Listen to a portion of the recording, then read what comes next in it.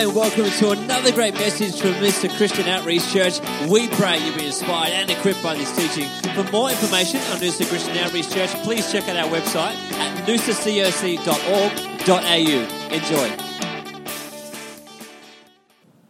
How good is our God? Anyone here get saved at a Billy Graham crusade? 1, 2, 3, 4, 5, 6. Amazing, eh? What a week! What a week in the kingdom, losing such an amazing man of God. Hey, people, I love it that he died at 99. Because it reminds me of that parable that Jesus left the 99 to go for the one. So it's almost like that. That one, if he got to 100, it wouldn't have fitted the parable anymore, would it? He's always going after the one, and what a phenomenal life, hey? Just to be standing for the gospel for so long, and I was completely inspired by how many people I meet who either got saved or their mum or dad got saved at a Billy Graham crusade, and gone are the days, that every weekend there was some sort of crusade happening in your nation, and it was an amazing time for the spread of the gospel over those few decades that he really made an impact. And I got a photo up there of Billy Graham from the 50s at a youth rally. It's fantastic picture. Obviously, the photography wasn't as good back then, but we're hoping it's going to inspire you at some point. There he is, Youth for Christ. And, there's something I want to bring to you this morning. It says our biggest battle is not believing that God can do something. It's this. It's, am I prepared to trust God with my life right now while he does it? See, the issue is not God's capacity. The issue is actually, are we going to surrender him? Are we going to put ourselves in that pathway while he does it? Because, when God's at work, you got to put your agenda to the side. And you look at a life, like Billy Graham's, and you think, wow, he trusted God. He put his life aside and allowed God to do work through him. Man, it's been interesting listening to the commentary, both positive and negative, about his life this last week. And I was even listening to, I think it was the Reverend Jesse Jackson in the US, saying, he didn't stand up enough for the race issues and apartheid and all those sorts of things. And I thought, when we look back at a life, it's easy to contextualize it to what we're experiencing now or whatever it is, instead of actually just acknowledging that they follow God in a call. And sometimes hindsight's not always as good as we think it is, because hindsight is always in the knowledge of what you know now. And sometimes hindsight would be handy back then, but it's not handy as a judgment tool now, is it? So I want to encourage you, don't be too hard on your yesterdays. Trust that God wants to use you today. Trust that he is doing something and he wants you to position yourself with him. That's why our vision for the year out of Daniel is those who know their God. One will be strong, two will carry out great exploits. And, God wants to do some great exploits with you, but he doesn't want you to do them without knowing him. And so, the key, in fact, it doesn't actually say go and be strong, go and try to be strong, go and try to do great exploits. It says, no, those who know God will be strong and carry out great exploits. It's almost like that's almost the side effect of knowing God. So this morning, why don't you turn with me to the book of Mark, chapter 2. We're going to talk about wine this morning. Now, I know no one in here ever has a glass of wine, so they tell me that the front row gets real wine in the communion, but everyone else behind gets the cordial. I don't know. They miss me every week. But Mark chapter 2. Let's start at verse 18. The disciples of John and the Pharisees were fasting. And they came to him, Jesus, and said, "Why do the disciples of John and the Pharisees fast, but your disciples do not fast?" Jesus said to them, "Can the friends of the bridegroom fast while the bridegroom is with them? As long as they have the bridegroom with them, they cannot fast. But the days will come when the bridegroom will be taken away from them, and they will fast in those days. No one sews a piece of unshrunk cloth on an old garment, or else the new piece pulls away from the old, and the tear is made worse. Verse 22, and no one puts new wine into old wineskins, or else the new wine bursts the wineskin. The wine is spilled, and the wineskins are ruined. But new wine must be put into new wineskins. Now, Jesus, he's illustrating that this gospel of repentance and forgiveness that he's bringing to deal with our sins doesn't actually sit well on the wine, what he called the wineskin of the law, the old law. He says we need to actually realize that we need a new wineskin. We need to receive this afresh, not on top of our history, not on top of our yesterdays, but receive it afresh. And today we're going to talk of wine, and I will be your wine guide through the heavenly vineyards. And we'll be tasting a few wines this morning, and it's going to be interesting because the wine of God represents His favour, and God doesn't want to put new wine into old wineskins.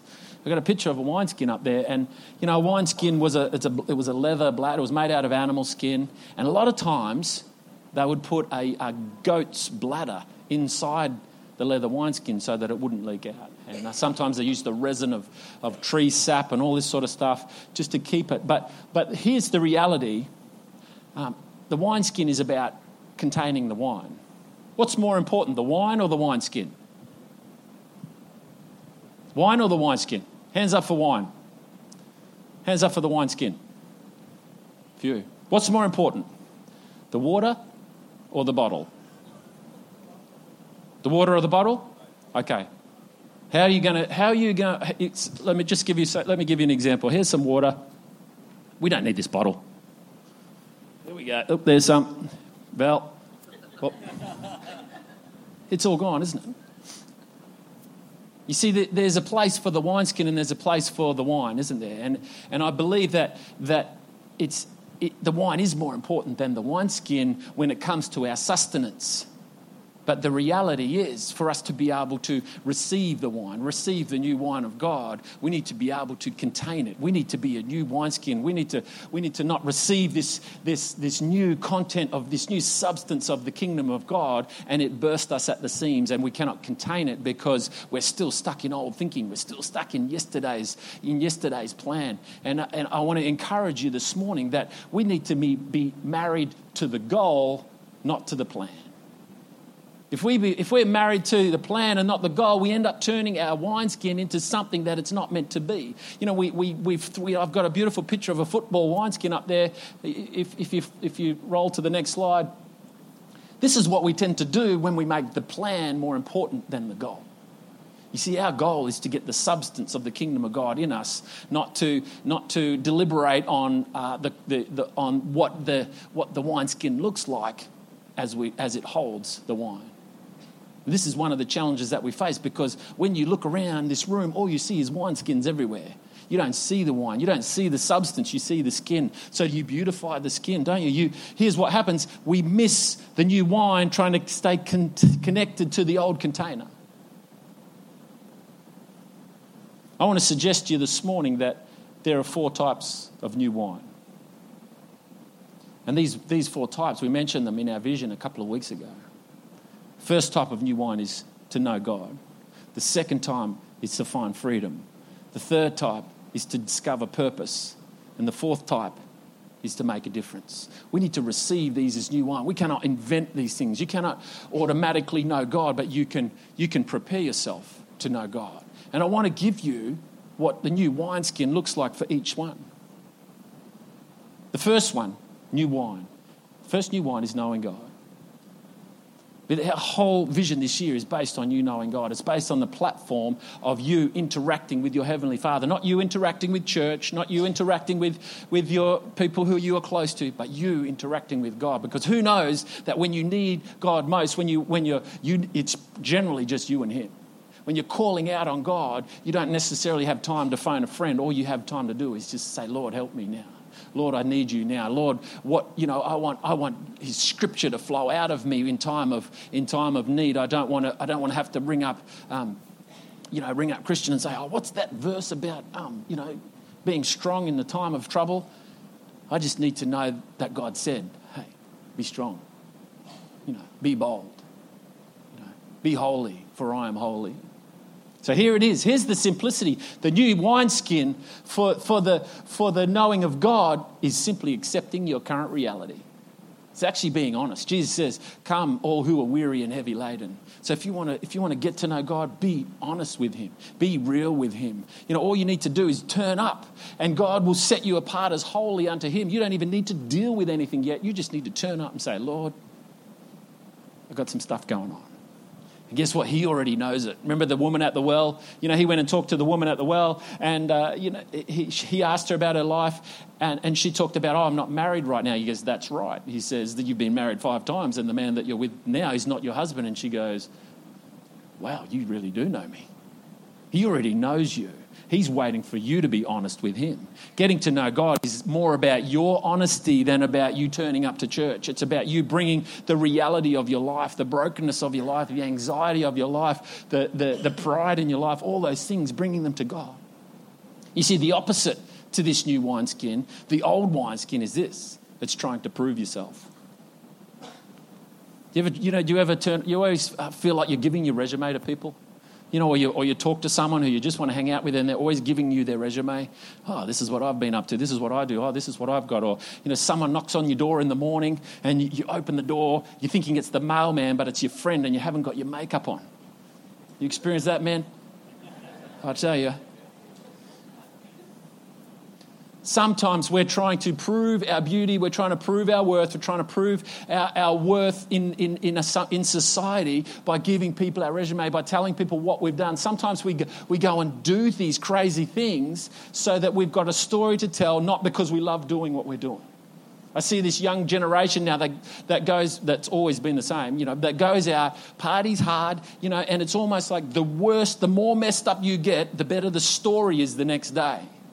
So you're going through this trauma at the time, but the next day it's about, "Wow, man, I was way drunker than you last night," and blah, da, da, da, da, da, and all these sorts. Just ask Lockie, he can tell you. He's out at Street Reach every week. Sometimes we're trying to prove ourselves, and Jesus say, "You don't need to prove yourself. You just need to come with everything.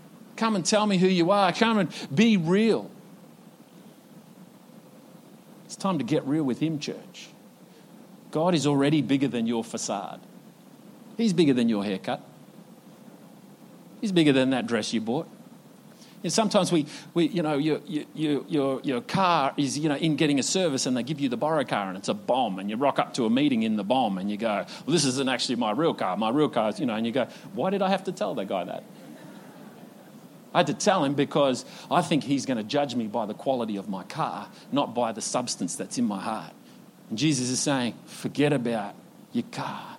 Think about the substance that's in your heart. And He's saying, if you'll be real with me, you will know me. And when you know me, guess what? Here comes the substance. Here comes the new wine.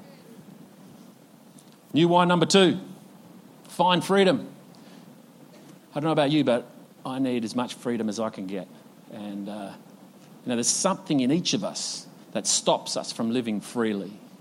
And I want to suggest to you this morning that thing that stops us living freely is old thinking. He wants us to get out of our old thinking and have an openness to truth, have an openness to new thinking. Here's a great statement that's been said many times. Truth has no temperature. What I find in life is that we get highly emotional defending what we believe. And I think if our belief is attached to truth, why are we so emotionally attached to it? Why are we so offended when someone disagrees with it? Truth stands alone. It stands on its own. This word of God does not need me to defend it with all of my passion. It needs me to live according to it with all of my being. It's a very different. We spend more time defending the truth than we do living the truth. And God wants us to, He says, don't look at being a defender of my name. He says, my name is greater than every other name. It doesn't need you to defend it. It needs you to obey it. And this is how we tap into freedom. We don't tap into freedom by arguing about all of the things that humanity does outside of God. We need to stand for it. We don't need to argue about what is marriage and what isn't marriage. We need to live great marriages, and we need to love our husbands and our wives. We need to submit to one another in love. We need to work out how great families are in God and live those lives, and stop defending the ideals and start living in obedience. See, most of our thoughts and beliefs, they're more shaped by how we've interpreted events than the actual truth of those events. And I like to call it the theology of who got to you first. You know, if you had a father who was tough on you and neglected you maybe, or who you don't think was great for you, sometimes you might struggle to connect with your heavenly Father because you're comparing him to your natural father. And on the other side of things, you might have had an amazing father who's your go-to person, who's always been there, who's been your greatest inspiration, and you might struggle to love your heavenly Father because you don't want to lose your earthly father who's been so amazing. You see, it works in the positive and in the negative, doesn't it? But what we need to do is we need to understand that true freedom is actually found at a better thinking, a renewed mind, than it is in better circumstances. I find one of the toughest groups to connect to with the gospel is a second-generation Christian, because they're walking in the freedom of their parents' faith without necessarily the revelation of their own brokenness. If you've got children then I want to challenge you to walk your children through and show them brokenness in humanity so they can understand that they are now walking in your liberty. As for me and my household, we will serve the Lord. They are serving the Lord. They are walking in the benefits of the Lord because they are under your roof, not because they have chosen him necessarily as their saviour and have an understanding of their own brokenness. We need to make a way for our children to come to know God. Better thinking, not better circumstances. Isn't it amazing? You can be at a party and be depressed at the same time. Has that ever happened to you? It's a great party, it's a good vibe, everyone's getting their groove on, doing some moves, all the stuff's going on, and you're depressed, sitting in the corner. Why is that?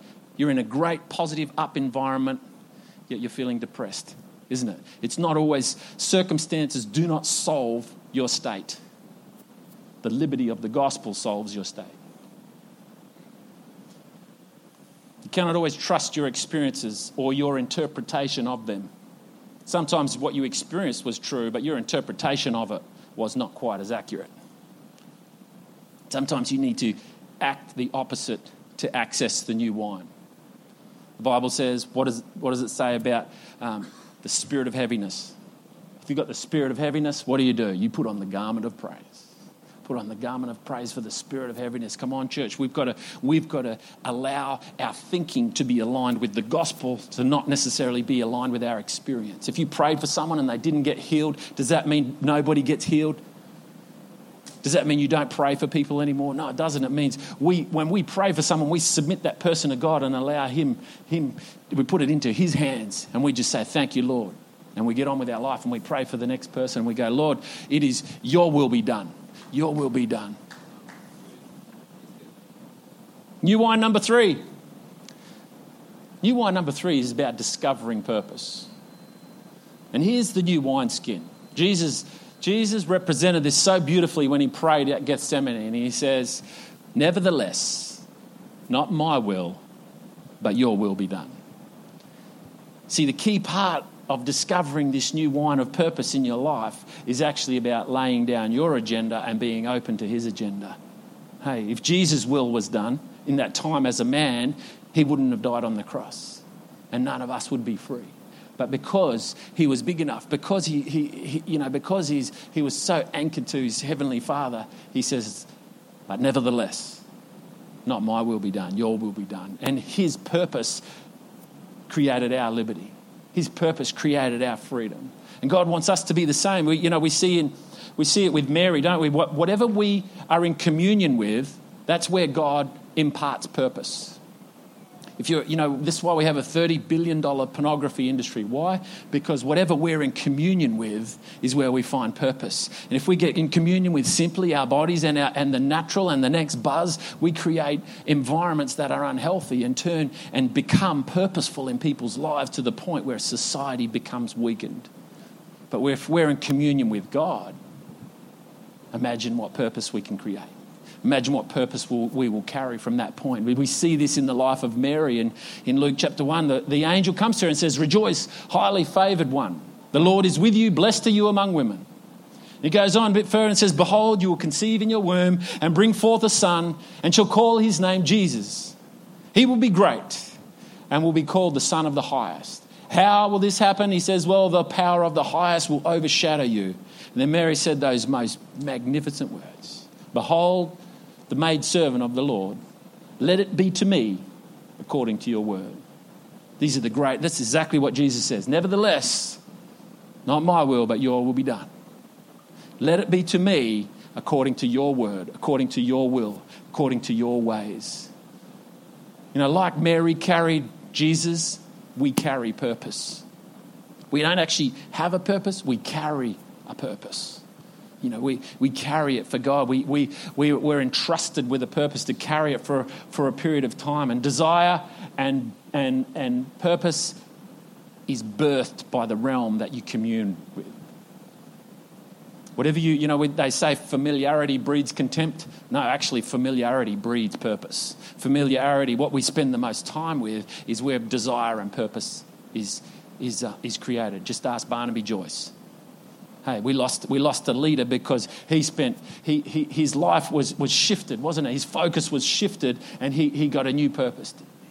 You know, to me, it's a sad day when one of our leaders, you know, gets kicked off his position because of a distraction in life. God wants us to stay on purpose, doesn't He? He wants us to stay on track. We need to be followers of His will. As we seek God, the Bible says, old things have passed away. Behold, all things have become new. The power of prayer, power of worship, the power of God's word. When we surrender, when we commune to God through these things, that's when ideas come. That's when desires come. That's when vision comes. That's when new hopes come. That's when new songs come. That's when new business ideas come. That's when it just gets stirred in your life, doesn't it? Because you're communing with the creator of the universe, you know, whose imagination knows no bounds. And when you tap into Him, when you're in communion with Him, imagine what's going to flow out of you. Here's the downside of purpose. You ready? When you come into agreement with God on His purpose, you're now in a battle. Mary knew that, you know, as a virgin, that was going to disrupt her life. Hey, and you're all of a sudden pregnant and you're a virgin back in 0. It's going to cause a bit of a disruption in your life in Nazareth. That's not something that people are seeing very often.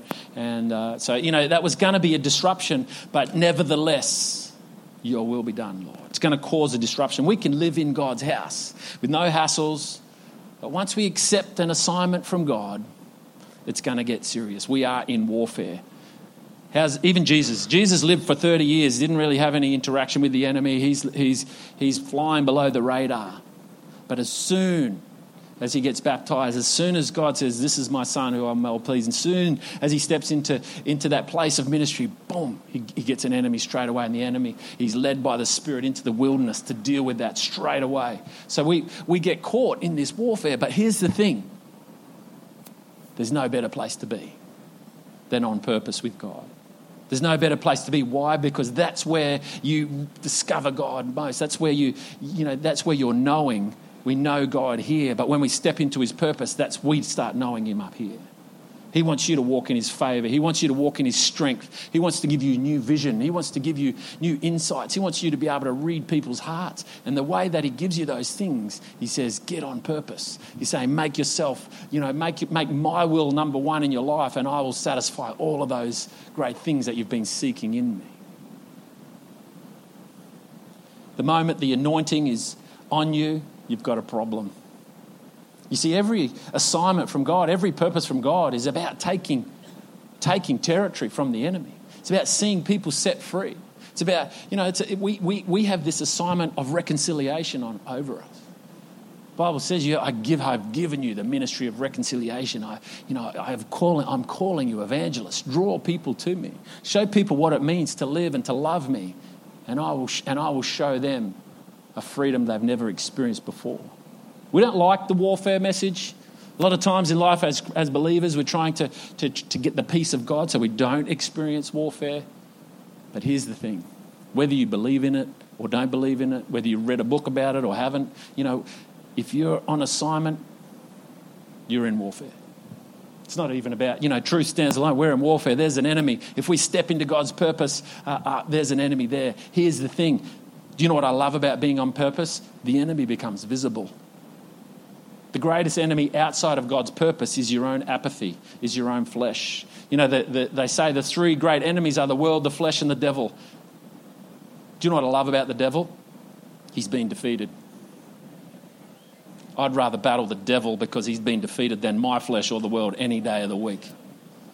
So get on purpose with God and stop fighting your flesh and the world and start getting on board with God and fighting an enemy who's already defeated. All he's got is lies and accusations. Man, let's put him under the foot of Jesus at the cross and get on with the business of seeing souls reconciled, saved, set free, delivered, healed. Come on, church.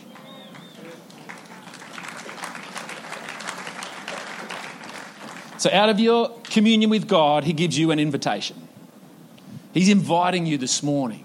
He's inviting you to partake of fresh wine, and the way that you create a new wineskin for yourself is to say, nevertheless, Lord, not my will, but your will be done.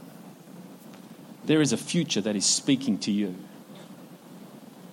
He wants you to walk in his favour. I love this old statement. It says, I can't remember who originally said it. It says his favour is an attraction of God to you that releases an influence through you so that everything you needed is provided for you in the assignment that God gave you. God wants to do business through you. He wants to have purpose. He wants you to live a life full of purpose. He wants you to be someone who's inspired every day to get up and to get into it. We are on, like the Blues Brothers, we are on a mission from God.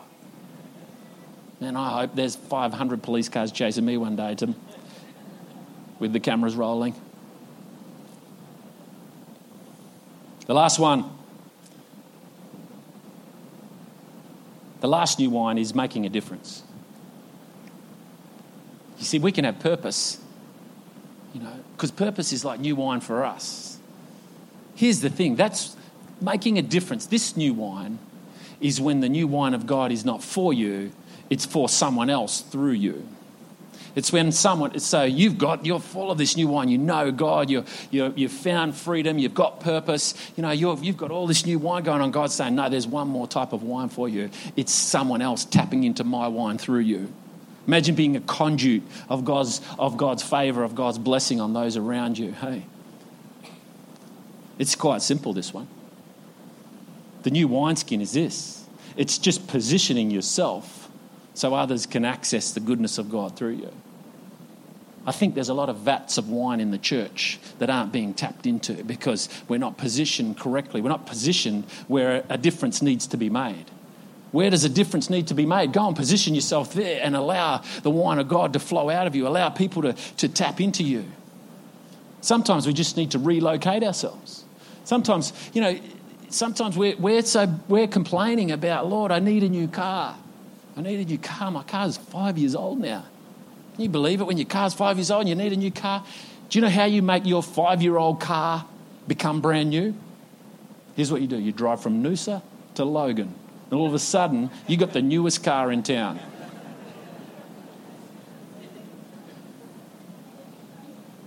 You see, newness is about your location, not your comparison of who's next to you, isn't it? When you drive downtown, I drove up to some meeting the other day, my Jeep, and the guy who I was having a meeting with drove up in his Bentley. And I thought, well, his Bentley's worth twice as much as my house, and what am I going to do with my Jeep now? And he goes, oh, how's the Jeep go? I go, it's all right. How's the Bentley go? Oh, yeah, he goes, it's pretty good.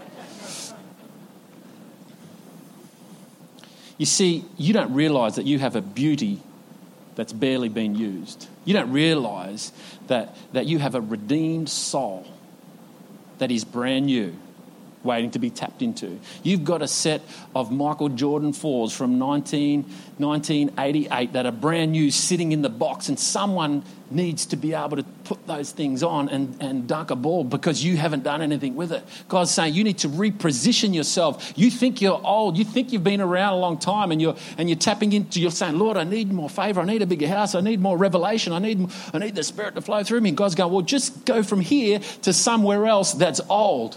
If you're feeling old, it's time to go to Egypt and stand next to a pyramid and realize that you are the springest of chickens. You need to, if you want to tap into this new wine, you need to relocate yourself. You need to relocate yourself, not into another church, but into an area that needs a difference made to it. And you will make a difference because your newness, the new wine in you, will be tapped into by those who need that wine. The problem is, without the wine that is in us, people around us don't need it. They've already got their own wine. Do you get it? Right, no more examples. The new wine's flowing, church. Hey, the new wine of the kingdom of heaven is flowing. But it gets wasted when we try to put it into our old ways, when we try to put it into our old thinking, when we try to put it into us standing on our own 2 feet. I'm a self-made man. You know what? I'm not a self-made man. I've got nothing to offer you. I love Paul's statement. The new wine's about this statement. It's no longer I that lives, but Christ that lives in me.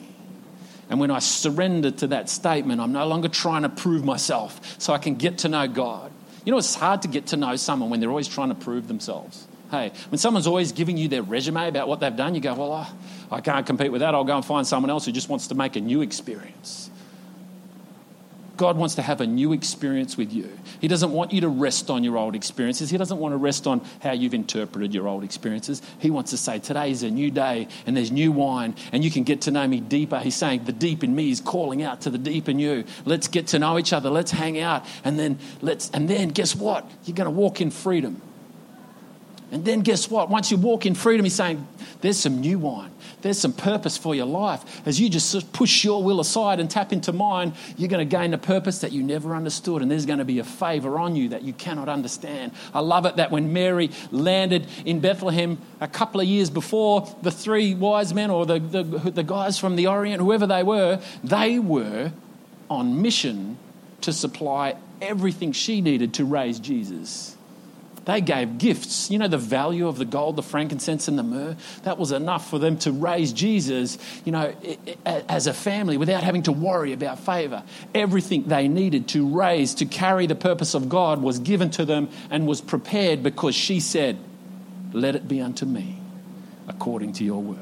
Why don't you stand with me this morning, church? We need to keep on working on the areas that interrupt the flow of God's wine into our lives. God's saying, man, I've got so much for you. I've got so much blessing for you. I've got so much hope for you. I've got so much freedom and purpose. I want to make such a difference through you if you'll just put your trust in me. You see, trust is the human side of faith. You see, we don't have a problem thinking that God can do something. We've got a problem surrendering ourselves to him while he does it. We're all control freaks. I don't know about you, but I struggle when I'm not in control. I don't like being in the passenger seat of a vehicle. When Kristen's driving the car, my feet are pushing on the brakes pretty well the whole time. If I had a steering wheel, I would be grabbing it. So would you if you were in a car with Kristen, by the way. It's more survival than control freak, but we need to make a way for the new wine of God. You with me, church? We were praying this morning and I just felt like that scripture says the joy of the Lord is our strength. We need to live lives that bring God joy, because your strength comes when he has joy. We want the joy, but God's saying, no, if you live a life that brings me joy, you will be strong.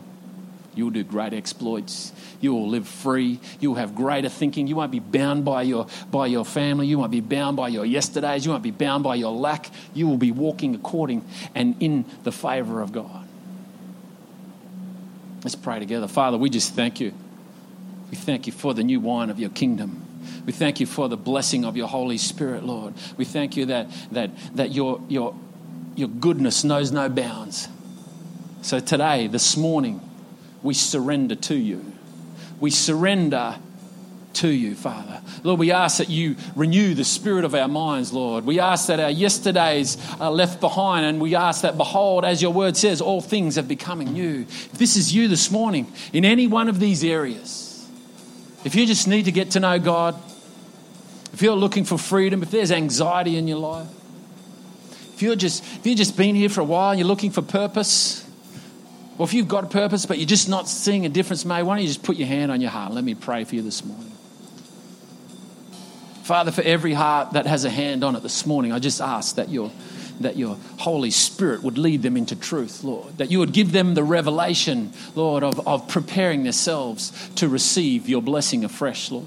Lord, we want your new wine, Lord. We don't want to live in old revelation, Lord. We want fresh revelation, Lord. We don't want to have the manna of yesterday, Lord. We want fresh manna for today, Lord. We don't want to live according to the law anymore. We want to live according to the redemptive liberty of your cross, Lord. We don't want to be fighting, Lord, a fight that we're not meant for. We're sick of fighting our flesh in this world, Lord. Lord, we want to fight an eternal fight, Lord. We thank you that the enemy has been defeated. We thank you that we are free, Lord. Reveal to us now truth, Lord. Reveal to us now purpose, Lord. Reveal to us now where we need to relocate ourselves to make a difference.